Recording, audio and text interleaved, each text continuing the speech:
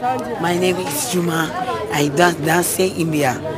Everything to me, oh yeah, just real salam. Jaake na sodal himat, kya kadwa.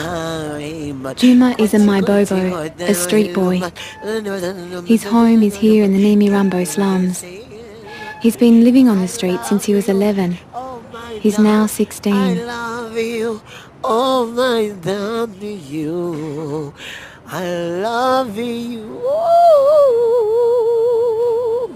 Yes. Ndabizi ko mfite ijwi ryiza numva naba umucuranzi umuhanzi.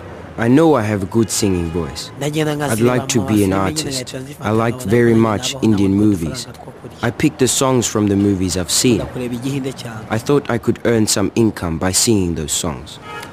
Many of the street boys are addicted to glue. Sinakubeshya nyose kubeshya n'icyaha ngasoma ndakamwa nta kibazo.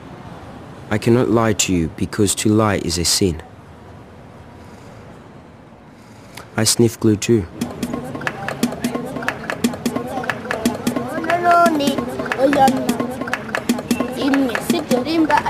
There's a real sense of urgency here in the slums, an urgency to earn money. Men and women, all ages, selling or doing whatever they can to earn a living.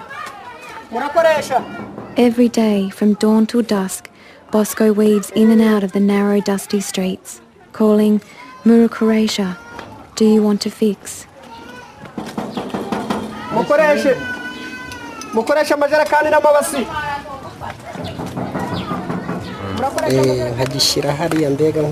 I taught myself how to fix things.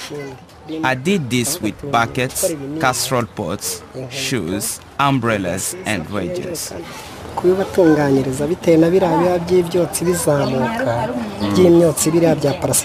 When I fix buckets and jerry cans, I breathe in the smoke from the plastic, so I have to go to the doctor for checkups and have my airways cleaned.